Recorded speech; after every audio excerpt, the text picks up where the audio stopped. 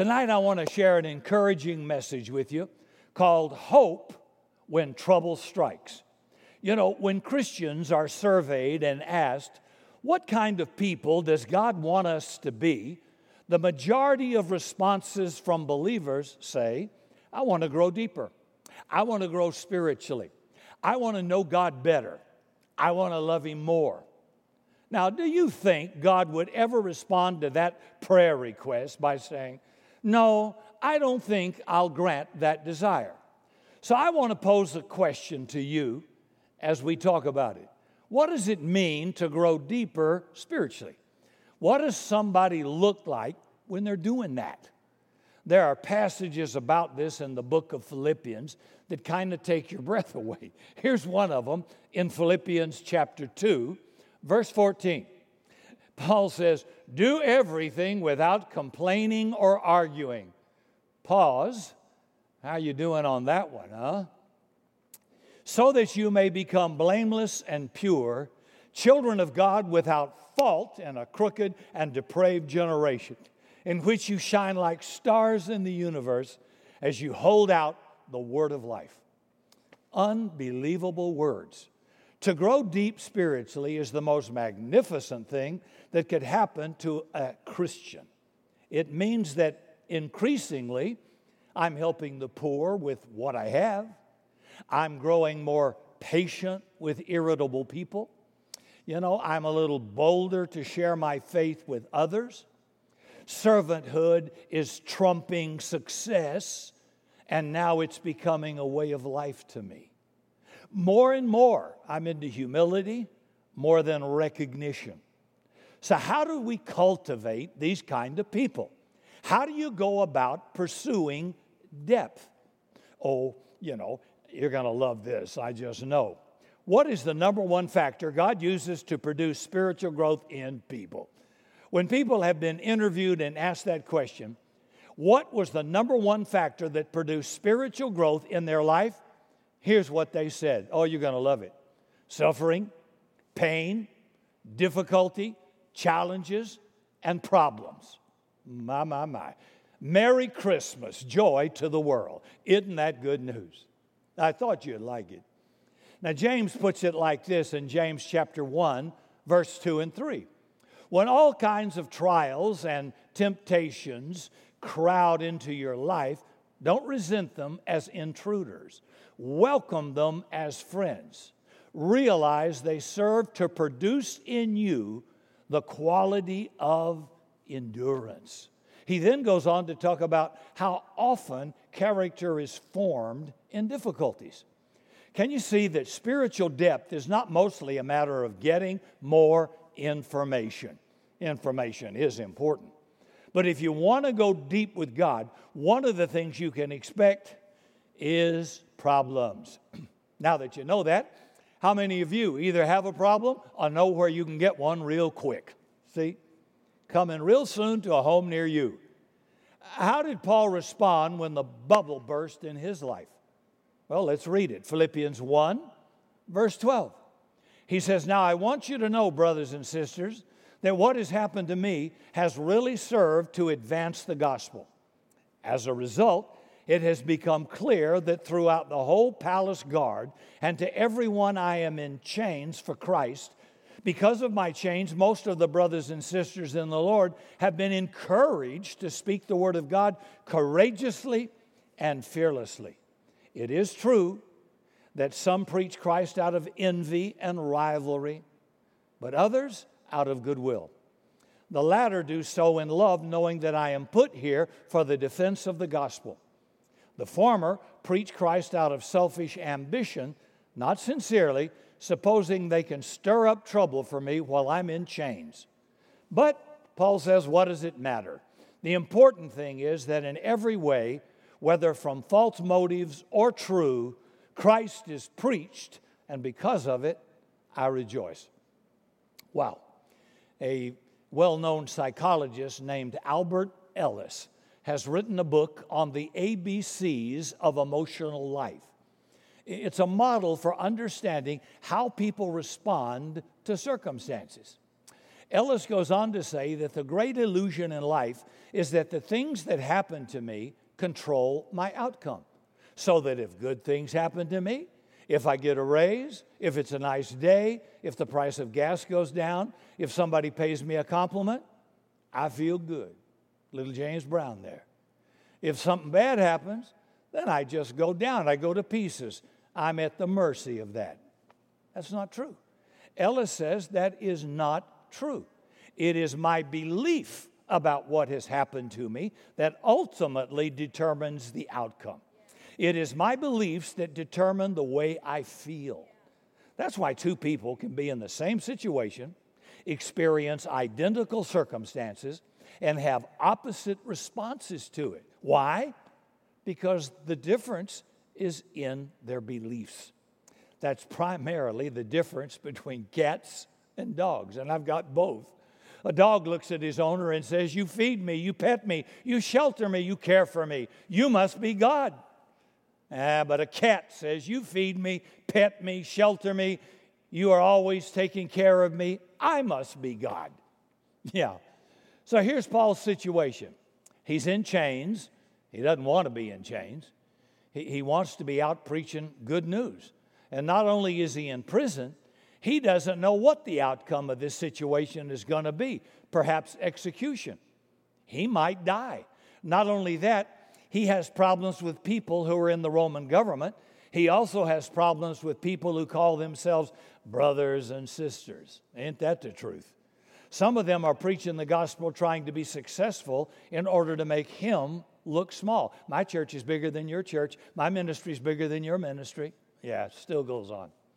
Paul's got problems, and he knows that the Philippians have heard about it, and they're prone to worry about it. So this is what he writes. I want you to understand about the things that have happened to me. He says, here's what I want you to get. It's true. They changed me up, and I know that sounds bad being in chains. But it turns out it didn't stop the gospel at all. He said, guys, we've wanted to reach Rome with the gospel a long time. Now I'm in Rome at the expense of the Roman government. How cool. And we've wanted to infiltrate the power structure. Well, here's what's going on, he says. They bring members of the Roman military in and chain them to me. And they got to sit and listen to me talk about Jesus. And this goes on hour after hour until they get exhausted. Well, they lead that guy away and bring in somebody else and chain him to me. And he's got nowhere to run and he's got to listen. It's thought there were about 9,000 people in the palace guard. And Paul says, they're finding out about me. Now, we know from the book of Acts, the two governors, Felix and Festus, find out about the good news. A king named Herod Agrippa, Roman centurions, military officers, and their wives hear about the gospel. And all of this is going on. And nobody would have ever said at the start, how are we going to get the gospel dispersed through the world and through the power structures of Rome? Oh, I know. Here's a great idea. Let's get Paul arrested.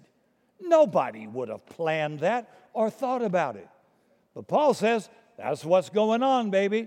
And while the intent of the authorities was that people would see me chained up and that brothers and sisters in the church would be intimidated and say, I'm not going to say anything about the gospel, I might get arrested too.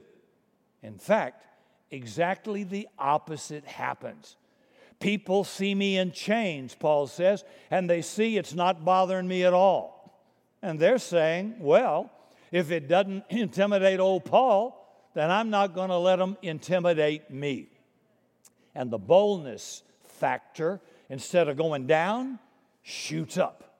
And the result is the same. This name of Jesus becomes lifted up even more. And the movement just keeps growing and growing and growing. Now, it's true, they might kill me, but Paul goes on to say, here's my belief about that. If they kill me, I'll be released from beatings and suffering and terrible food in the prison, and I'll get to be with Jesus full time.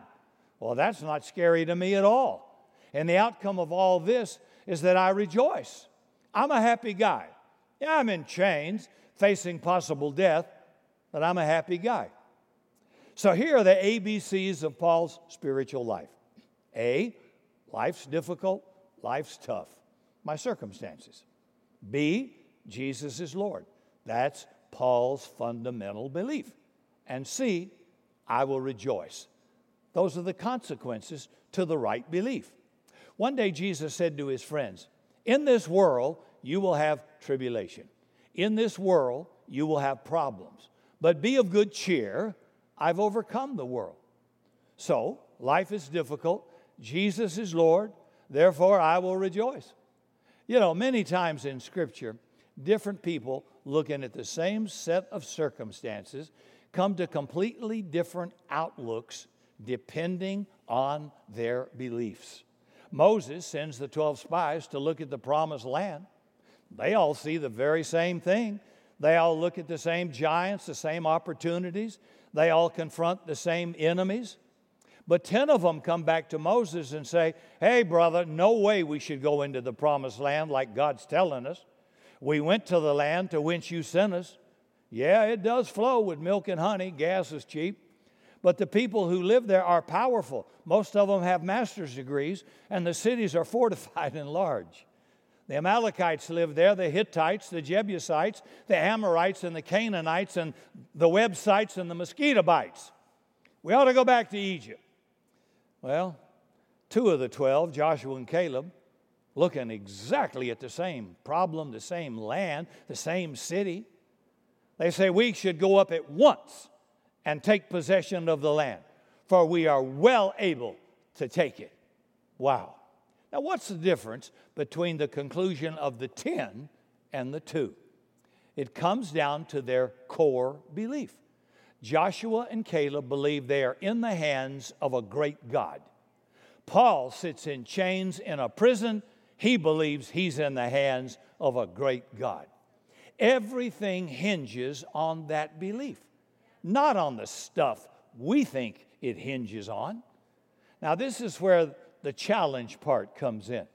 Part of what makes Paul such a dangerous Christian is that he doesn't expect his circumstances to be easy or pleasant or comfortable just because he's following God. You know, folks, let me pause and say, we got to become tougher people. We got to quit running around acting like yippee-ki-yay. I mean, you need to be tough. We fold up at the first bit of tribulation that goes on, and usually it's a good examination to show me what my core beliefs really are, how strong my faith really is. And I have to start saying, okay, God's somewhere in this thing. He didn't cause it, but he's somewhere in this crisis, and I want to find out what he's doing. I want to get involved with it. See, I know he's up to something. He uses everything. Everything isn't good, but he uses it for my good and his glory. So I'm going to quit sucking my thumb, drinking Maalox, and over-sanitizing my hands. So Paul is saying it doesn't particularly trouble him when trouble does come, when it's not easy, when it's not comfortable, when gas prices aren't low, when there's a toilet paper shortage. He's not worried about it. He's got a deeper aim for his life than pleasant circumstances. His aim is to make his life a conduit where God's love and God's grace and God's power can be poured out into whatever circumstances he finds himself in. In a sense, Paul is saying, here's what I want you to know. I've given up trying to get God to engineer my circumstances that I want. And I'm devoting my life to partnering with God in the circumstances I happen to be in. So, folks, there are 2 ways you can do life.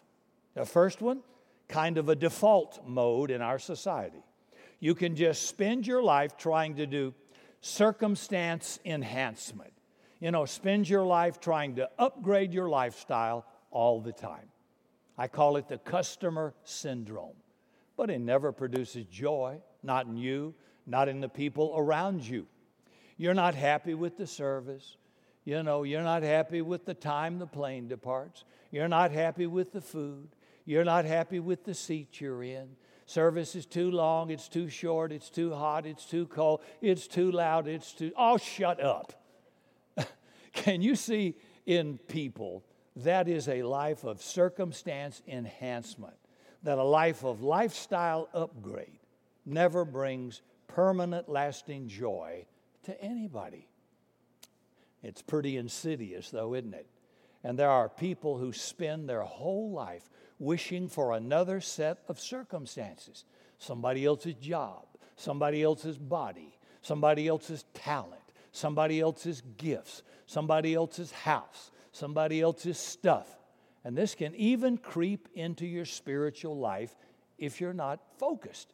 These people get the idea that God's job is making sure that the circumstances of my life are pleasant for me, comfortable for me. I want God to upgrade my life, where I live, what I do, whom I'm with, and the stuff I own. So what are the threats that could keep us from becoming what and who God wants us to be? Well, Paul's greatest threat, people wanted to kill him. And the Roman government, they're after him too. See, perhaps our greatest threat in America is pressure to succumb to materialism, excessive consumption, perfectionism, and arrogance. It's true, you know. Our greatest threat is that we'll spend the rest of our lives trying to do circumstance enhancement. See, the church in America has to be careful that our aim is not to create a church full of satisfied customers.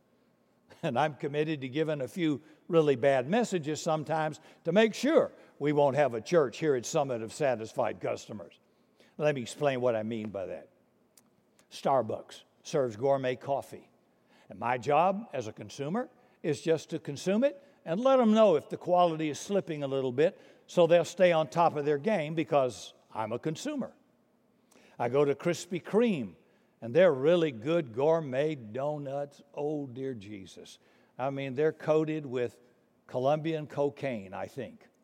Krispy Kreme is a really good gourmet donut provider. And my job is to consume donuts and let them know if the quality slips a little bit.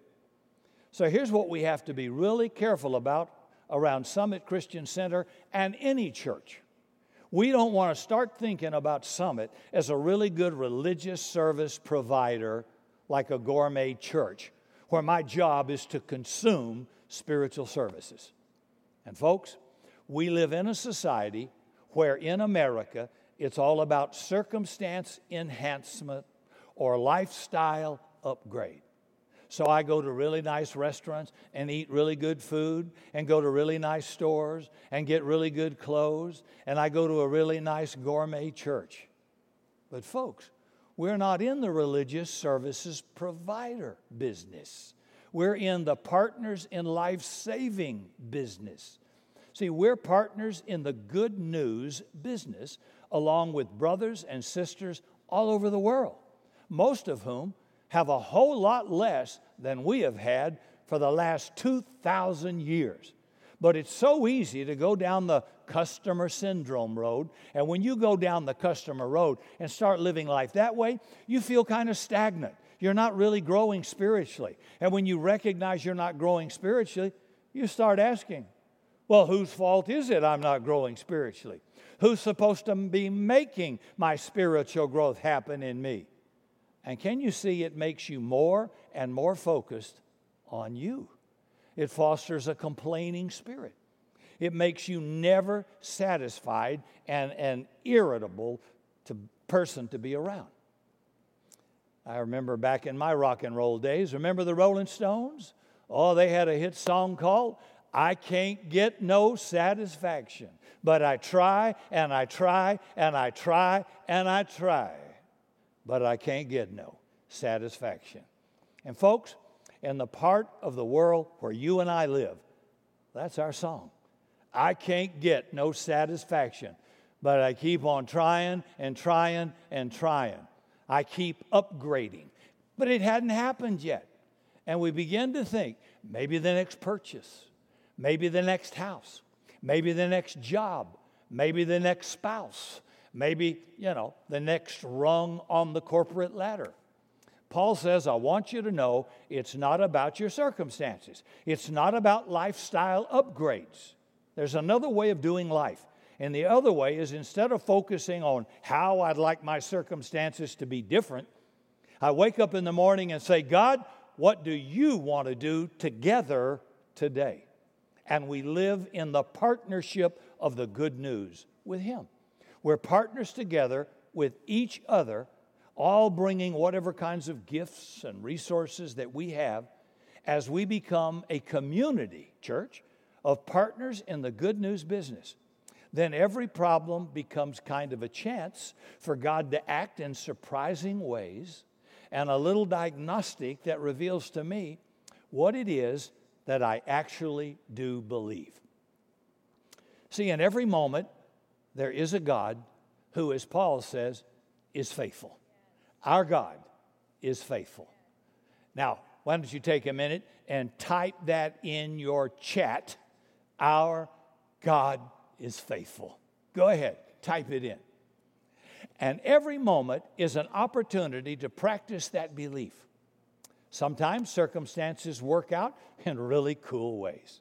And sometimes they really suck, right? They end up in chains. But Paul says, doesn't matter.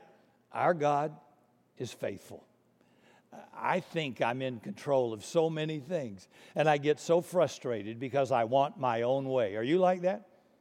But I'm not in control, I find out, and I don't have to be. And probably it's a very good thing that I'm not, and so it is with you. Our God is a faithful God. And when the bubble bursts, our God is a faithful God. And when the pain increases, our God is still a faithful God. And when circumstances don't look so great, our God is a faithful God. And when the chains come, our God is a faithful God. And when the virus strikes our nation, God is a faithful God. So, here's the challenge, folks. Look at some area of your life where your circumstances are not the way you want them to be. Maybe at work, maybe you don't have a job. Maybe it's a marriage or relational problem. Maybe it's your health. Maybe it's a financial thing that's going on real big in the country right now. Maybe it's intense. Maybe it's a nuisance. Maybe something quite severe. So rather than just trying to get God to change the circumstance, try a simple prayer. God, in this mess, where do you want me to be at work with you? God, how can I partner together with you in these circumstances right where I am in surprising ways? Now, right where you're watching this live stream, would you just bow for a moment of prayer or pause? Maybe you're in a place where you need hope, and God is near, says, call on me, and I will answer you and show you great and mighty things of which you know not. Our God is unlimited, and He loves you, and He cares for you. And we have the privilege to ask Him to help us. The Bible says, for whosoever shall call on the name of the Lord shall be saved. For more information on Summit Christian Center, visit summitsa.com.